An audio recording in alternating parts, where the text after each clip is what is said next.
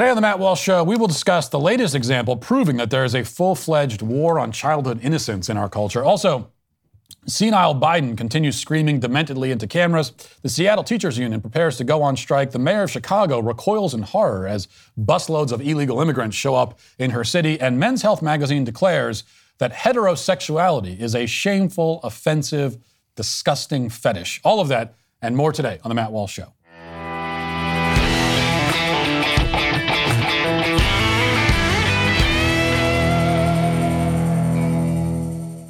Regardless of what the administration defines as a recession, Americans are worried. That's the fact. Food and gas prices are higher than I've ever seen in my lifetime, which is why I'm so grateful for my favorite meat delivery service, Good Ranchers.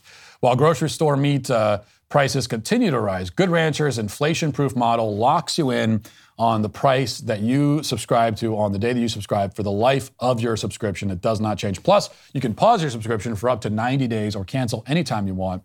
But trust me, you won't want to. Good Ranchers ships 100% American meat, born, raised, and harvested in the U.S. right to your door. All of their beef is prime or upper choice, the two highest grades available, superior steakhouse quality. Good Ranchers not only supports American agriculture, they're also big fans of the Daily Wire. They sponsor all of our shows.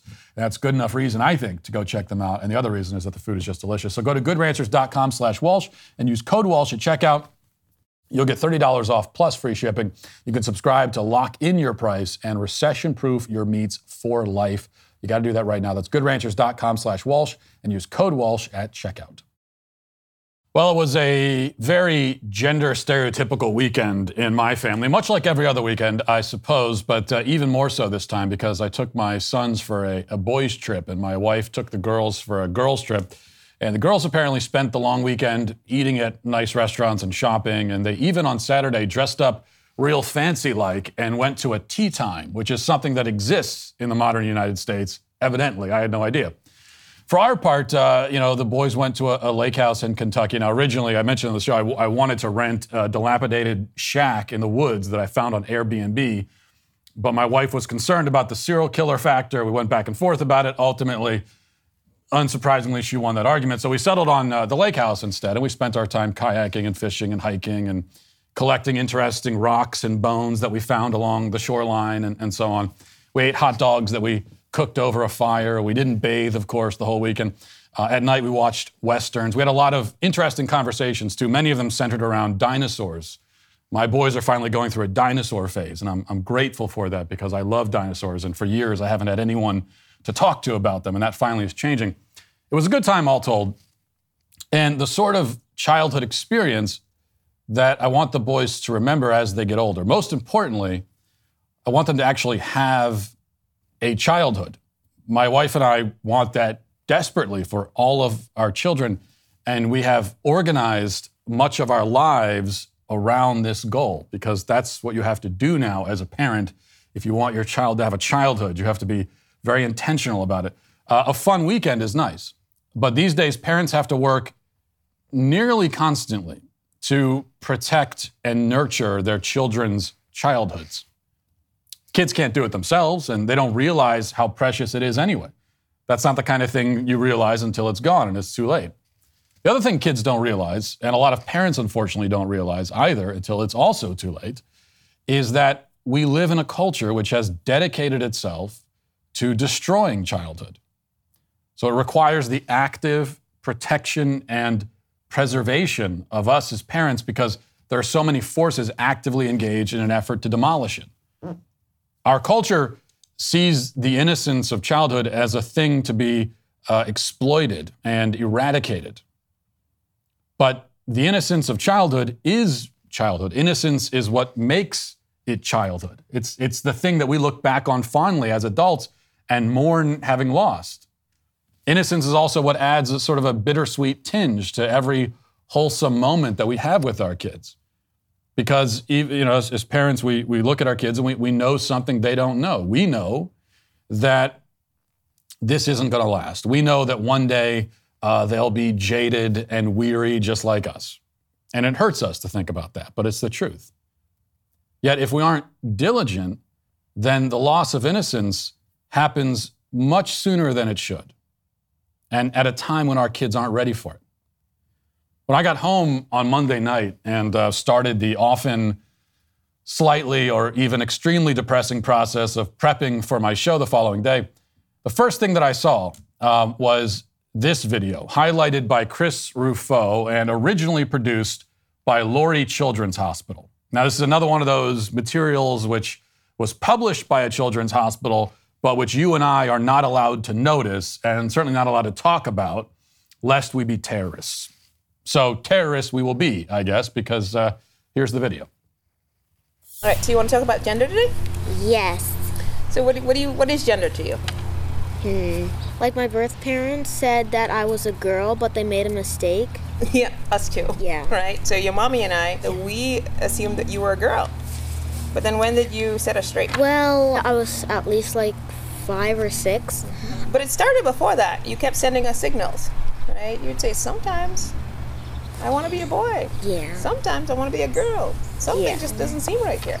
Well, I wasn't a girl or a boy. Ah, so what are you? Non-binary. Right. And how do you feel about being non-binary? Good. Your mom and I have tried our best to support you and make that like something that's celebrated in our household. Have you ever spoken to your class about your gender? Yeah. What did you tell them? I told them my pronouns and also my name. And why are your pronouns important to you? Well, Like it'd be like if I was like, I can't remember your name, I'm just gonna call you Susie. wait, what? Yeah, that wouldn't be so cool, would it? Well, if you ever forget someone's name, you can ask them. Yeah, if you forgot their name, you can ask them. Or if you don't know somebody's pronouns, you can ask them, right? Yeah. So asking is very important. Yeah. It represents you, right? Yeah. Like, how did it feel to like be able to share your story? Like really, really, really good. It felt really good. Lord, I hate these people. I really do. The woman in that, I just despise them and everything they stand for. I despise it so much. And we're supposed to buy that as some sort of organic conversation while the child is obviously repeating what has been rehearsed. Now, I watched that video and I immediately think of my boys running down the shoreline, excitedly picking up rocks. They spend hours doing this, by the way. I mean, just like they could spend hours picking up rocks. Even though the child in the video is about the same age as my kids, what she's talking about, rather being forced to talk about, the lines that she's being coerced into repeating, are so far outside of the world that my kids live in. They are 10 million miles away from all of that. They've never heard the phrase non-binary. They don't know what gender identity is. They spend 0% of their time thinking about pronouns. They don't think about sex either, because kids at that age shouldn't be thinking about sex at all or anything related to it. And they won't think about it or talk about it unless the adults suggest it. No child thinks about any of this stuff or wants to think about it. This has to be imposed from the outside. Their innocence is ripped away, and this is put in its place. Now, whenever we talk about this, the war on childhood innocence, and we've talked about it many times, and we've arrived at the, I think, correct conclusion that much of this is driven by the left's desire to exploit the ignorance of childhood. We see innocence, they see ignorance, and ignorance and innocence go hand in hand. They're peas in a pod, as it were. But that's what the left homes in on, the ignorance part of that, because then that means that this is something they can exploit. Much of what they profess as leftists is so self-evidently absurd that they have to recruit people at an age when they lack the mental capacity to notice absurdity or distinguish fantasy from reality. Children are easy prey. And if they're brainwashed young enough and in large enough numbers, the entire generation eventually becomes an ideological army for the left. So that's part of the story, and that's the part of the story that we talk about a lot. That's kind of the plan, the plot, concocted and put into effect by powerful people and institutions. But on an individual level, however, the war on innocence is also largely a product of just narcissistic adults whose self-absorption is like a black hole that sucks everything into itself. So not all of them necessarily say to themselves explicitly, I'm going to corrupt this child because it will help my cause ideologically and politically. Lots of them are that intentional about it, obviously, but in many other cases, they barely even see the child. They barely see anything at all. Because whenever they look at anything or anyone, they only see themselves reflected back. The girl in that video gets sucked into this world by sheer gravitational pull. Now, it's obvious there's a lot of intentionality there too, because the mother has taken this poor child and put her on display. But even if she didn't, the girl hardly stands a chance with a mother like that. She was cursed with this self-obsessed egomaniac. Now, to protect a child and her innocence requires you to see outside of yourself. It requires you to value something greater than yourself. It requires you to have the capacity for sacrifice, for love. You know, you see a child, the innocence of childhood, and you say, this is a wonderful, joyful thing that is good for a child, and I'm going to not only let them have that innocence, but I'm going to protect it. Not for me, not because it's going to help me, but just for them, for their own sake. That's it. But to say that to yourself, to do that, requires love. It requires you to see outside of yourself. And these people cannot do that. It is beyond their grasp. And so children are made to pay the price. Now let's get to our 5 headlines.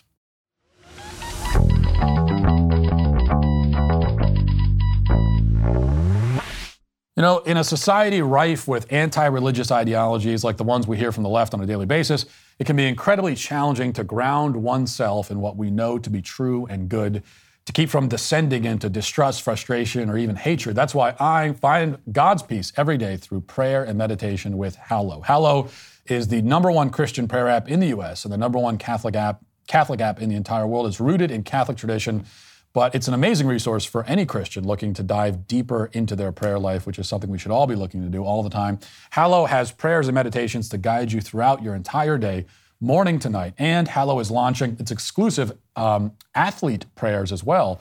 You can join some of the best Christian athletes in the world, like Brett Favre, for some motivational, inspirational meditations to help you get off your lazy butt and get to the gym or train for a race or sport or whatever it is. Hallow not only will help your spiritual health, but also your physical health as well. Let Hallow help you find your peace and strength throughout the day. Try it for 3 months free at hallow.com/Matt Walsh or text PRAY to 1-855-944-5684. That's hallow.com/Matt Walsh or text PRAY to 1-855-944-5684 for 3 months free. Reclaim your peace in this crazy world. Download Hallow today. All right, so Biden has passed fully into his grumpy old man phase, his grumpy old man shouting phase, which I guess makes it sound less sinister than it is. Biden is a grumpy old dementia-riddled man who also happens to be president and is part of a system. Notice I didn't say controls a system because he doesn't control it, but is part of a system that seeks to obliterate our fundamental human rights and destroy our civilization and eat our children alive spiritually and mentally and also in many ways physically. So anyway, with that specified, Biden was campaigning yesterday when he launched into a rant about Big Pharma and made some rather dubious claims. Listen. For the last several decades, many of us have been trying to fix the problem. But for decades, Big Pharma tried to block giving lower drug prices for those on Medicare or anywhere else. For decades, Big Pharma won year in, year out because they owned chunks of the Congress, because they had to help, like your senior senator, Ron Johnson, who said, I want to say what he said. He said he opposed lowering drug costs because it would result in punishing the pharmaceutical industry. Bless me, Father, for I have sinned. I mean, come on, man. Not this year. We beat pharma this year. We beat pharma this year, and it mattered. We're going to change people's lives. We finally beat pharma. Now Medicare will have the power to negotiate lower prescription drug prices. We can guarantee no senior will have to pay more than $2,000 out of pocket for their drugs for the entire year, no matter whether the bill is $50,000. No more than $2,000. Period. It almost seems like there's a jump cut there or something, where because he transitions so suddenly from the come on man to we beat pharma, screaming and pointing at the camera. But putting that aside for a second, listen to the claim that he's actually making. You beat Big Pharma. Beat them? You? I mean, and you say we, you mean like the Democrats, right? Your regime. Well, this is like the McDonald's marketing team bragging that they beat McDonald's. It's not just that it's not correct. The claim doesn't make sense. You're all part of the same thing, the same institution, the same mechanism. What do you mean you beat them? The Democrat Party and Big Pharma are practically inseparable entities. The Democrats are like the marketing arm of Big Pharma, which I guess in some ways doesn't quite work as an analogy because most marketing departments, though they wish they did have the capacity, in fact, do not have the capacity to literally force people to use the product.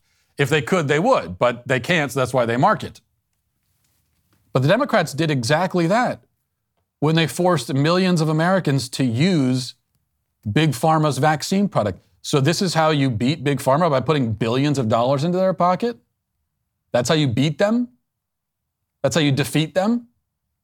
I mean, if only I could be defeated that way.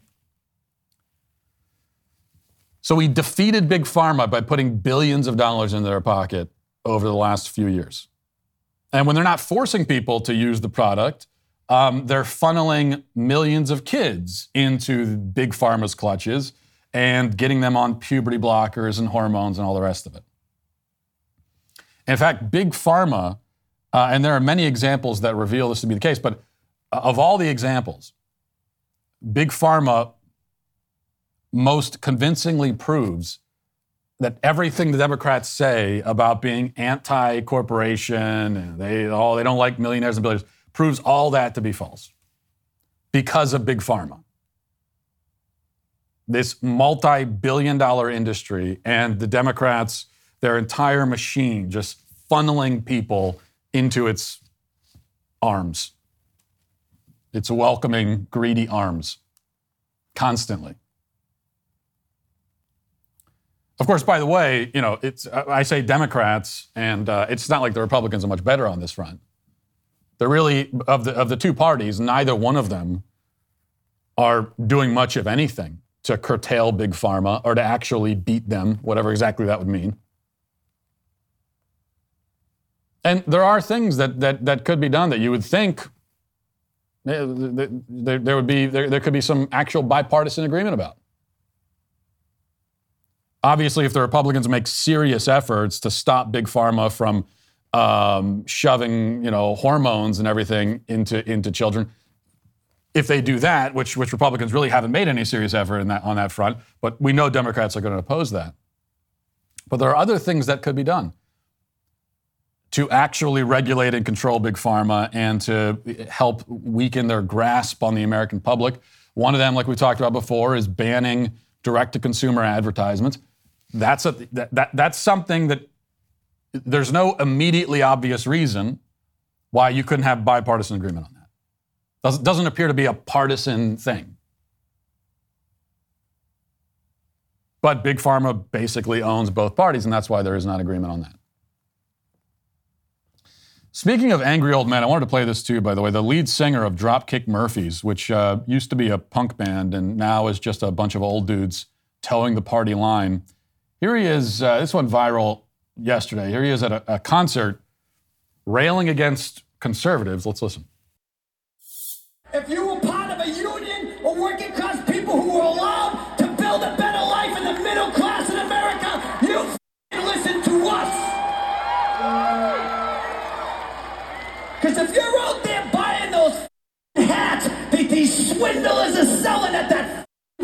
I'm sorry, kids. I know there's kids here. Then you're part of the problem, and I'll tell you why. Because you're being duped by the greatest swindler in the history of the world. You're being duped by a bunch of grifters and billionaires who don't give a shit about you or your family. They care about their tax breaks and the money they can put in their pocket. If you consider yourself a patriot and you're spouting off that election denying shit, I will fight your ass outside if you want to. Wake the f*** up! We're working class people! These people are the rich, the billionaires, and they don't give a shit! Thank you for listening. Someone get Grandpa his meds. I love this, don't you? I love going to a concert, hoping to hear some music, and instead a 55-year-old pudgy guy screams MSNBC talking points. That's exactly what you're looking for when you buy a ticket for a concert. First of all, the Democrats are, as we just discussed, he's here again pretending the Democrats are, they're the party of the working class. No, they are the party of millionaires and billionaires, which is why nearly every major corporation in the country is run by leftists and has an overt leftist agenda, every single one. So party of the working class, that entire talking point is out the window. You can still keep saying it, but it doesn't mean anything anymore. Second, I just think it's interesting, these aging rock stars, and a bit generous, I guess, of a description for the Dropkick Murphy guy to say he was ever a rock star, but whatever, he's aging anyway. These aging rock stars, they want to act like they're still rebelling against the system, but they represent the system. They're raging for the system now. There may have been a time when it was actually true that they were rebelling against something, I suppose, but now they're a part of the ideology that owns the system. And you're left with pathetic displays just like that. All right, this is from the Seattle Times. It says, more than 100 Seattle educators gathered on Labor Day at Judkins Park, stapling and taping signs to wooden pickets in preparation for a potential strike. One sign read, "Liberation through public education." On Tuesday, Seattle teachers will find out if they have enough votes to authorize a strike. Then it comes down to whether the Seattle Education Association and Seattle Public Schools can strike a deal before Wednesday, which is the expected first day of classes. If the impasse remains, Seattle could be the second large K-12 school district in the area to be mired in a strike. The Kent School District was supposed to start classes on August 25th, but a strike stretches on as the Kent Education Association demands more pay, smaller class sizes, a more manageable staff-to-student ratio in special education and English language learner programs, as well as more staffing for student mental health support. Kent School District officials and the Teachers Association met with a mediator on Labor Day, but still did not reach an agreement. There's also a video from, this is I believe, an elementary school teacher in Seattle explaining why she supports going on strike. Let's listen. My name is Heather Barker, and I'm an educator at Sanislo Elementary. And I voted yes for the strike authorization vote. And I did that because I think that we need to have a contract that shows us respect and shows us respect as the experts that we are, that we know our children and we know how to best support them and to give them the world-class education that we know that they deserve and that they can get here in Seattle Public Schools. We are fighting to ensure that we have reasonable workloads so that we are available to support our kids. We are fighting to make sure that we have workable special education model to keep all of our kids safe and to keep our staff safe. We are fighting to make sure that we have access to the mental health care that our kids need, because we have a lot of needs coming out of this pandemic. And we just need to be there to support our kids. And we need to have contract language that lays that out for us so that we know that we can be delivering the best possible education and learning experience for all of our kids. I'm standing with Seattle Education Association. Yeah, I bet you are. I'm so sick of public school teachers. I really am. And yeah, yes, all of the qualifiers, right, that there are exceptions. There are still some good ones. I know that because I've met some good ones, and I know that they're increasingly it's like they're working behind enemy lines. I have a lot of respect for that. So there are exceptions to what I'm going to say. Now I've established the exceptions, so now I'm going to continue. In general, I can't stand these people. I don't think that there's any group in America that hates working as much as public school teachers do. They just hate it. They get like 2 months off a year. They get every single holiday off. They get nice breaks they get a nice, I was going to say Christmas break. We don't call it that, right? So they get a nice winter break. They get a smaller spring, but they still get a spring break. They get multiple months in the summer. Oh, well, but we still have to prepare for classes, and we got to come in for teacher days or whatever. Yeah, you get multiple months in the summer basically off. No one else gets that. And then COVID rolls around. Schools are shut down for over a year in some cases. And it's still too much work. They're still complaining about the workload. Now they go on strike. What do you want exactly? Do you think that being a teacher should require no work at all? And every time I bring this up, I'm always told, oh no, this is a misconception that teachers get a lot of time off. No, it's not. We can all see it. We're not stupid. They shut down the schools for out of 12 months, multiple months cumulative, the schools are shut down. So we can all see that. They get all this time off. It's still not enough. But even putting that aside, I'll tell you what really frustrates me the most especially when I hear stuff like this from that teacher. First of all, it's the pretending that you're doing this for the kids. Oh, this is really about providing the best experience to the kids. This is all about the kids. I want a higher salary for the kids. Are you sharing your salary with the kids? Are you giving them a cut? Are they getting a commission? No, at least have the honesty to admit it's for you. You want more money for yourself. Now, on its own, that's understandable. Everybody wants more money. Okay, so just say that. That's what I would want. You want to make a video explaining why you're going on strike? At least admit, I'm going on strike because this is a way we can hold the kids hostage. This is a power that we have. Okay, we have control over kids' educations.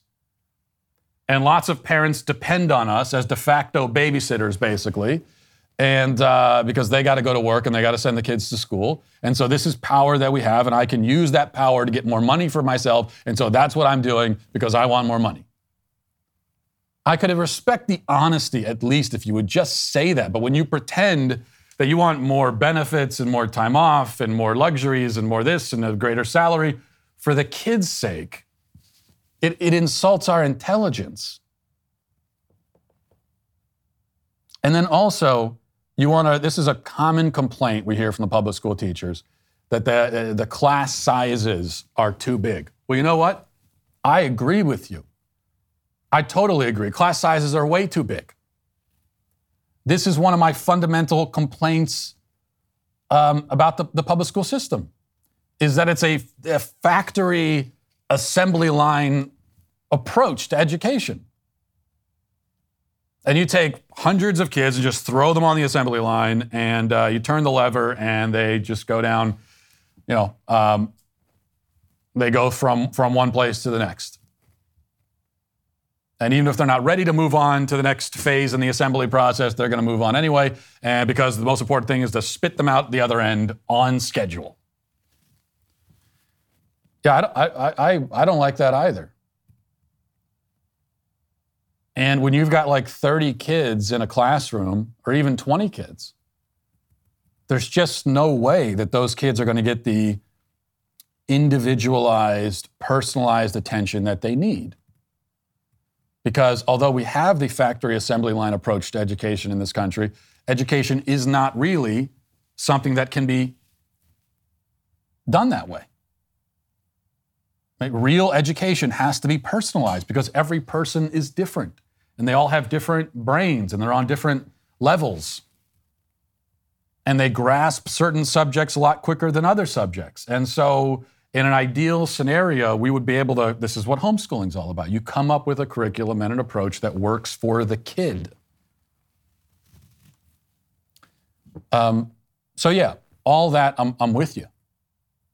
Except that the public school system steadfastly resists any effort to actually address the class size problem.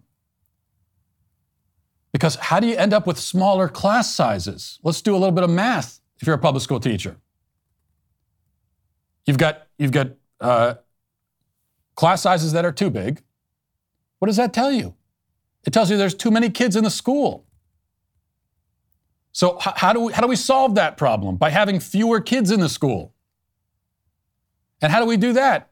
School choice, homeschooling, like actually promoting homeschooling as a valid option for parents to explore. That's how you reduce the size of the classroom.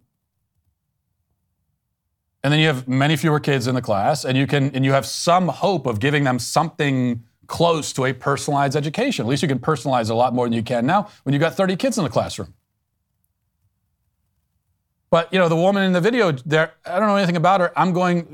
But I do know she's a Seattle public school teacher, so I'm going to assume, now wild speculation here, she is not a homeschool advocate, and she's not a school choice advocate. So you want to reduce the size of the classroom, but you resist anything that would actually accomplish that goal. And accomplish it quickly. And cheaply and efficiently. Why? Because it's not about the size of the class. It's about money. It's about power. And it's also that you're just lazy and you don't want to work. That's what a lot of this is about. And we got to, let's be honest about it. Like I said. All right.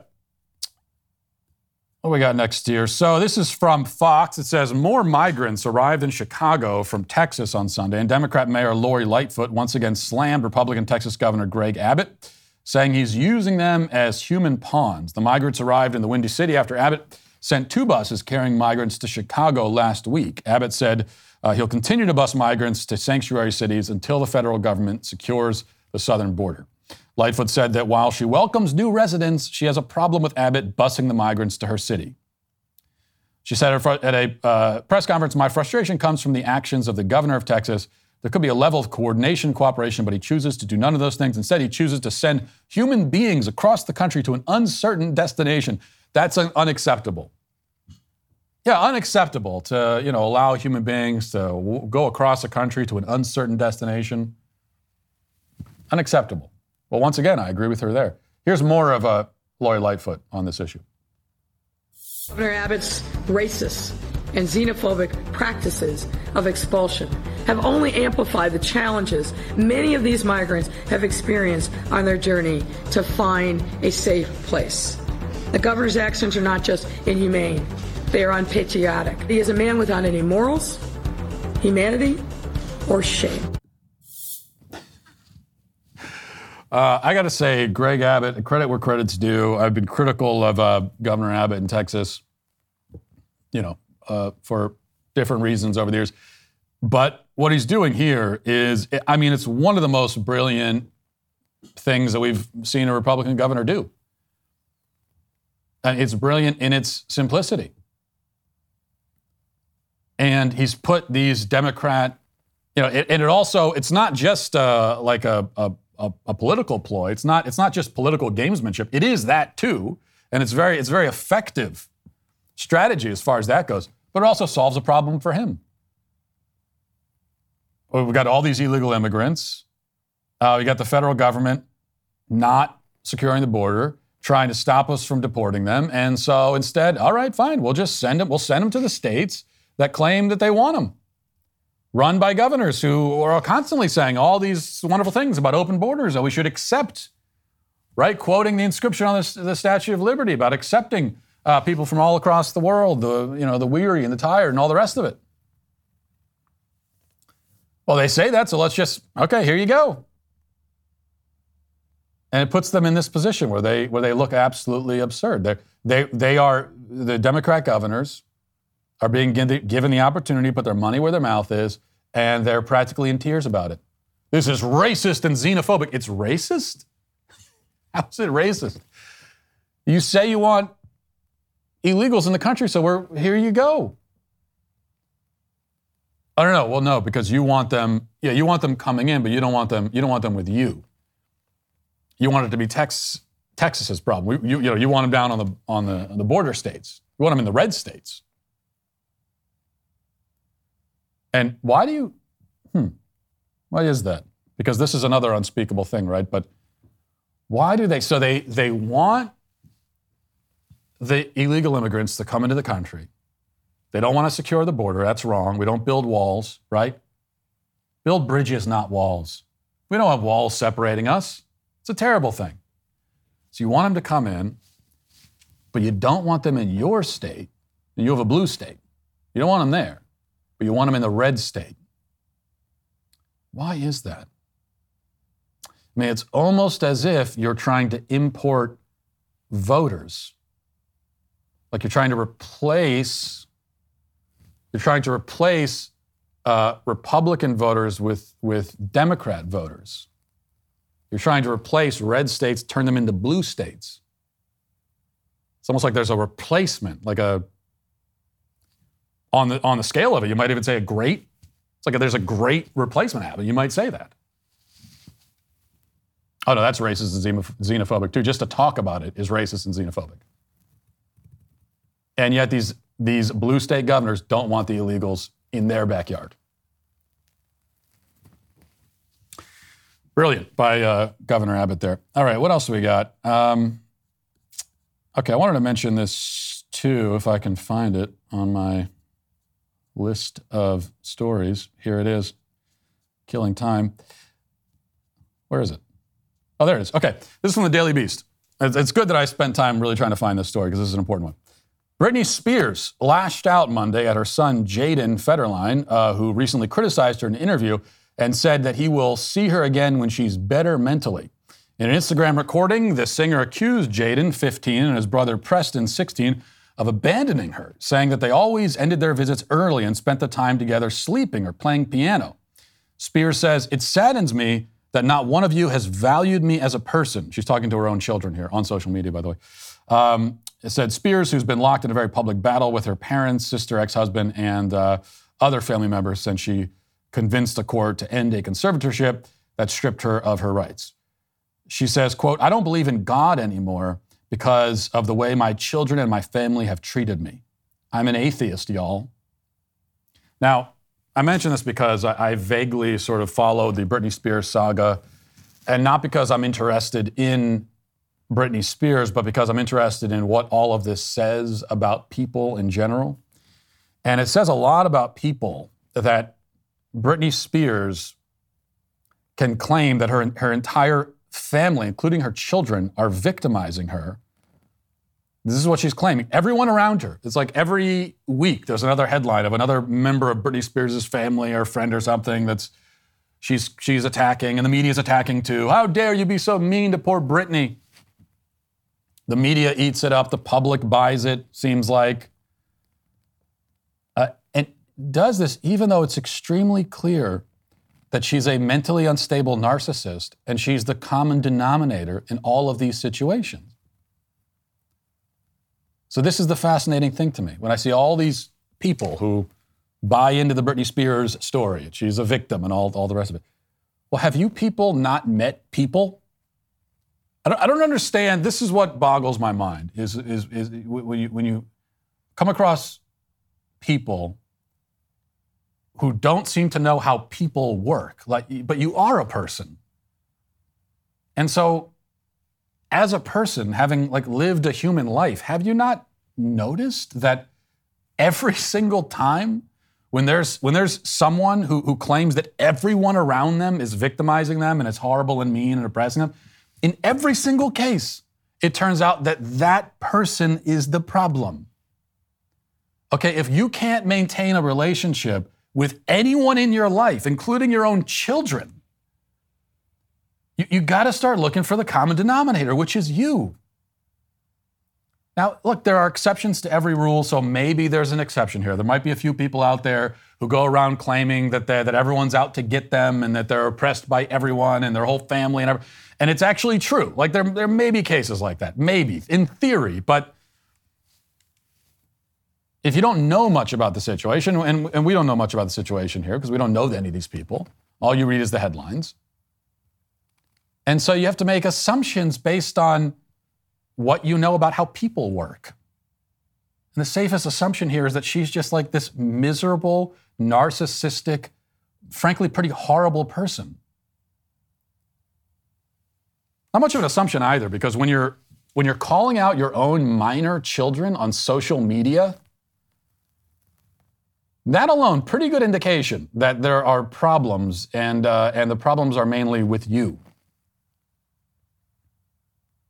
Now, I say all of this, but I'm starting to realize maybe part of the problem here is that those people who are constantly claiming that everyone around them is out to get them, like, they don't realize that they are that sort of person. So maybe all the people that are rallying around Britney Spears, they are also that sort of person. They also think that everyone in their life is out to get them. And all the problems they have in their many relationships, all the many problems they have in all of their relationships are always the fault of the other person, never them. Maybe that explains it. I don't know. It's possible. Let's get to the comment section. Daily cancellations are the law and order of the day. We the sweet baby gang. First of all, I want to say, just to address one thing, there's been a lot of consternation, perhaps even anguish, maybe I could say, over my change of wardrobe recently. And there have been accusations that I sold out by putting on a sports jacket, because the bar for selling out where I'm concerned is extremely low. I'm not given a lot of room here. All I have to do is shower and like comb my hair and dress business casual. People start acting like I'm driving a Lamborghini and, I have a butler and I drink caviar smoothies for breakfast or something. And I have to be honest, that at first, when the SPG started complaining about the move away from the flannels, I was defensive, and I said, "My body, my choice." All right, okay. Don't try to control me. How dare you tell me what to wear? I'm a strong, independent woman. Damn it!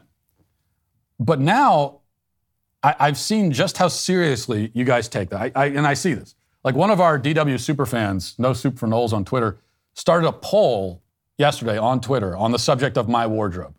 Should I wear blazers or flannels? I did not ask for this poll. I didn't actually put it up for a vote, but it's been put up for a vote anyway. And I just looked at it. The poll has over 5,000 responses, and 70% of the respondents are demanding a return of the flannels. And I will say again, my wardrobe not up for a vote. Unless the results are really lopsided. In which case I don't want to make everyone that mad. I'm a man of principle. So I've taken it into advisement. That's all I'll say. I hear the outcry of the people. I hear it. I hear you. I understand you. And that's where we'll leave it for now. Sierra says, I really pride myself on the fact that at the end of every one of Matt's opening monologues, I can perfectly time his "now let's get to our 5 headlines" and recite it along with him, nailing his inflection. You're saying that I'm predictable. That's an insult. You're banned from the show. Luke Hansen says, hey, Matt, I'm one of the BYU students that co-wrote the BYU story. You would unfortunately not be surprised that many people were scared to talk to us just to give a statement that they did not hear anything at the game. Some were willing to give statements and were told by either a lawyer, parent, or coach not to be involved. Well, it's good that you guys are chasing down this story. You should, continue to do that. But really, even if nobody talked to you, that actually tells us all that we need to know. It's like the silence in this case answers the question, because certainly if anyone actually did hear the N-word being shouted at this game, which is what was claimed, if anyone actually heard it, they would be eager to come out and say so, because they'd be greeted as a hero by the media. They'd be on ESPN and everything. So the fact that nobody has come out and said, I heard that, tells us that it didn't happen. Because if it was being shouted, as was originally claimed, remember, it was claimed that the N-word was being shouted at the black volleyball player, not once, but throughout the match. Constantly being shouted, and nobody heard it. Well, that's it. Simon says, fee, fi, fo, fum. After all these years, I just realized that the giant was probably just telling Jack his pronouns. That is a terrible joke. Really bad. And I liked it. Thank you. Sally says, I'm always on your side when it comes to nonsense, but not when it comes to abortion. A woman can decide by herself. So you're always on my side when it comes to nonsense, except apparently when it comes to the nonsense that you just said in the very next sentence. A woman can decide by herself. Well, I know that a woman physically can decide that, to kill her child. I'm fully aware of that. Women and men, after a child is born, can also physically kill their children, and many have. So I'm aware that that's a decision that can be made. The question is whether it's the right decision. Is it the right thing to do, to kill your child? And I assume that you would say, in the case of a child born outside of the womb, that's born and is outside the womb, that the answer is no. And so what you have to reflect on is whether that no should still hold in the womb. And if not, why not? And I always find it interesting when I hear from people who say, well, Matt, I agree with you on everything except this one fundamental issue where we're on opposite sides. Now, that's fine. We don't have to agree on every single issue, okay? I'm not saying you have to agree with me on everything. But, I have kind of a worldview that's coherent, and I don't decide my stance on issues at random. Like, I have certain underlying fundamental beliefs, and one of them is about the inherent value and dignity of human beings. And that underlying belief informs everything that I say about every social and political issue. So I'm not even sure, if you reject my underlying belief in the inherent value and dignity of human beings, which you must reject it if you disagree with me on abortion, then how can you agree with me on everything else? Because for me, everything else grows from that root, the value and dignity of human life. So what are you rooted in? What's your fundamental belief? Something to think about. And finally, Whiskey Tango says, the solution to a lost sock problem is just have all of your socks look the same. I'm not saying you're limited to one design or color, but the more variables can just add more problems. Now you're trying to control what socks I wear too. Like, can I decide on anything for myself? Trying to take my autonomy from me, even when it comes to my socks. Just back off, all right? Are you still giving your money to woke razor companies that hate your values, see masculinity as toxic, and think that you should teach your daughter to shave her beard? If she does have a beard, then she probably should shave it. But anyway, there is a better way. Jeremy's razors are 100% real and 100% woke free. The premium matte tungsten handle has more heft than the left. The razor head pivots without caving and has 6 blades that are sharper than truth. Those other razor companies keep virtue signaling to the totalitarian left and using your money to do it, but you don't have to let them. When you buy Jeremy's razors, you aren't just making Jeremy richer, you're making the woke left poorer, which is the most important thing. 75,000 people have already made the switch. You can too. Visit jeremysrazors.com to get your Founder Series Shave Kit today. That's jeremysrazors.com. Jeremy's Razors, shut up and shave. Now let's get to our daily cancellation.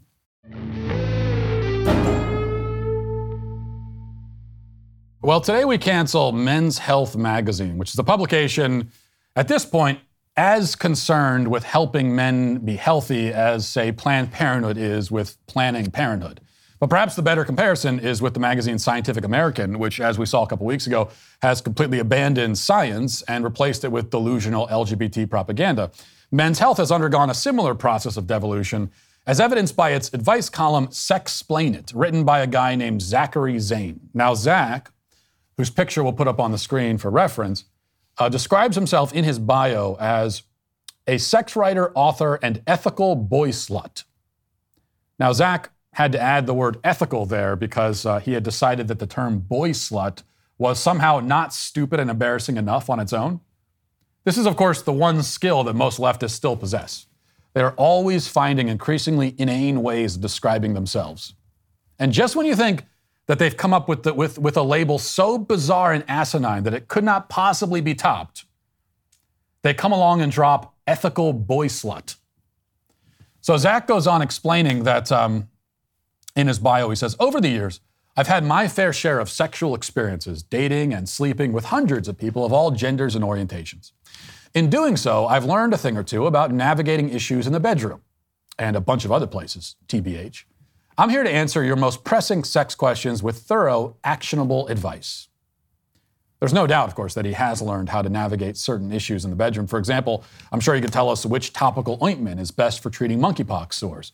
But outside of managing the side effects of the many dozens of diseases this man has most likely contracted over the years, it's not clear what advice he really has to offer, or what why anybody would try to solicit it in the first place. And yet some people do, allegedly, like the guy who sent in this question for the most recent edition of his Sexplain It column. So someone going by the moniker Labels Are Hard writes, quote, Dear Sexplain It, if I'm sexually attracted to people AFAB, which stands for assigned female at birth, because of anatomy, does that make me pansexual? My whole life I've identified as a straight man because I'm sexually attracted to women's bodies. But if I'm attracted to someone AFAB who comes out as a trans man but doesn't choose surgery, does that make me pan or bi? I'm not attracted to people AMAB, assigned male at birth, but I am certain that I am to certain trans men and NBs, which means non-binary, by the way. If I change my sexual orientation, I feel bad, as if I'm just pretending so I can encompass their gender identity to be with them. Now, before we get to Zach's answer, it's worth noting that the person who wrote this question, just a small detail here, almost certainly doesn't exist. And I know that because advice columnists frequently invent questions, and also because no straight man in the world feels guilty about being straight, first of all, as this person seems to, nor would any straight man feel that his orientation and sexual behavior requires the blessing of a gay guy in a mesh t-shirt. There is just no heterosexual in existence who's ever said to himself, I think it's okay that I'm attracted to the female form, but I better check with an ethical boy slut first. No, this is a question that Mr. Zane has come up with because he has some thoroughly unsolicited advice that he wants to offer on the subject, and here's what he says. Quote, your attractions technically meet the definition of bisexuality, since you're attracted to vulva owners of multiple genders. But I don't think you're really struggling with how you personally identify. It sounds like you might be fetishizing people with a vulva, and you're wondering how to do that without offending people, especially potential partners who are trans or non-binary. Good. This is something you should care about. Did you get that? If you're attracted to one sex, then you're bisexual. One has become two. Bad news for all the circus performers who've been training on the unicycle their whole lives. It was all a waste of time because every unicycle is now a bicycle. Words have no meaning. Numbers have no meaning. Zach continues. There's nothing wrong with having a fetish for a certain body part. I, for example, have a fetish for huge asses. But it's offensive to reduce a person to that sole body part, in this case, their vulva, unless the person is explicitly open to being fetishized in that way. I love when I find a person who wants me to worship their ass or wants me to use them because, as the gay boys say, I'm just a hole, sir. The real key here isn't picking the right label for your orientation. If you list yourself with bi and start matching with trans men and NBs, you can't go around asking them if they have a penis or a vulva down there. That's not only rude, but also potentially triggering for people with gender and body dysmorphia.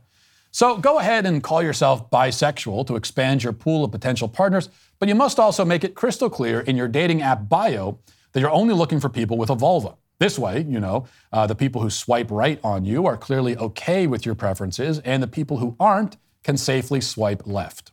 I hope you find someone who gets just as turned on by you reducing them to their vulva, but I'll be real with you. The majority of people, cis and trans, aren't down to be fetishized.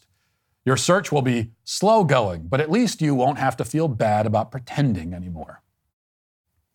So to review, people attracted to one sex are bisexual. Women are mere vulva owners. Heterosexuality, is a potentially offensive fetish. And straight men are ethically bound to announce themselves because there are some people who may not be okay with that preference. This is all so demented and ridiculous that it may seem unworthy of any response at all, and perhaps it is. But on the other hand, conservatives have made the mistake of not responding to lots of demented things over the years until one day they realized that they probably should have offered some sort of response earlier, and now it's too late. So on that note, I will make a couple of observations here. First, we see here again the resentment and hatred that the LGBT left has for women. Never mind that the phrase vulva owner doesn't even make sense because your body parts are not objects that you own, okay? They are the things that physically comprise you. They're part of you. They are you, right? Like my hand it's not just this thing that I went and bought at a store. Hey, if you cut my hand off, I wouldn't say, hey, no, don't take that, I own that. No, that's me, that's my body, that's who I am. Now, the greater point here is that they insist that women shouldn't be reduced to their genitals, even as they do exactly that. As always, they're the ones doing the thing they accuse everyone else of doing, projection, that's all they do. So the boy slut here says that if a man is attracted to women, he must be attracted solely for her genitals. And that's because Zach himself sees women as nothing but genitals, like with a body and brain attached. But in reality, a man is attracted to a female's body. That's true. And it's a good thing that he is, because without that attraction, the human species wouldn't exist. Zach himself would not exist if it wasn't for a long line of men before him who were, according to him, vulva fetishists. But that's not the full story.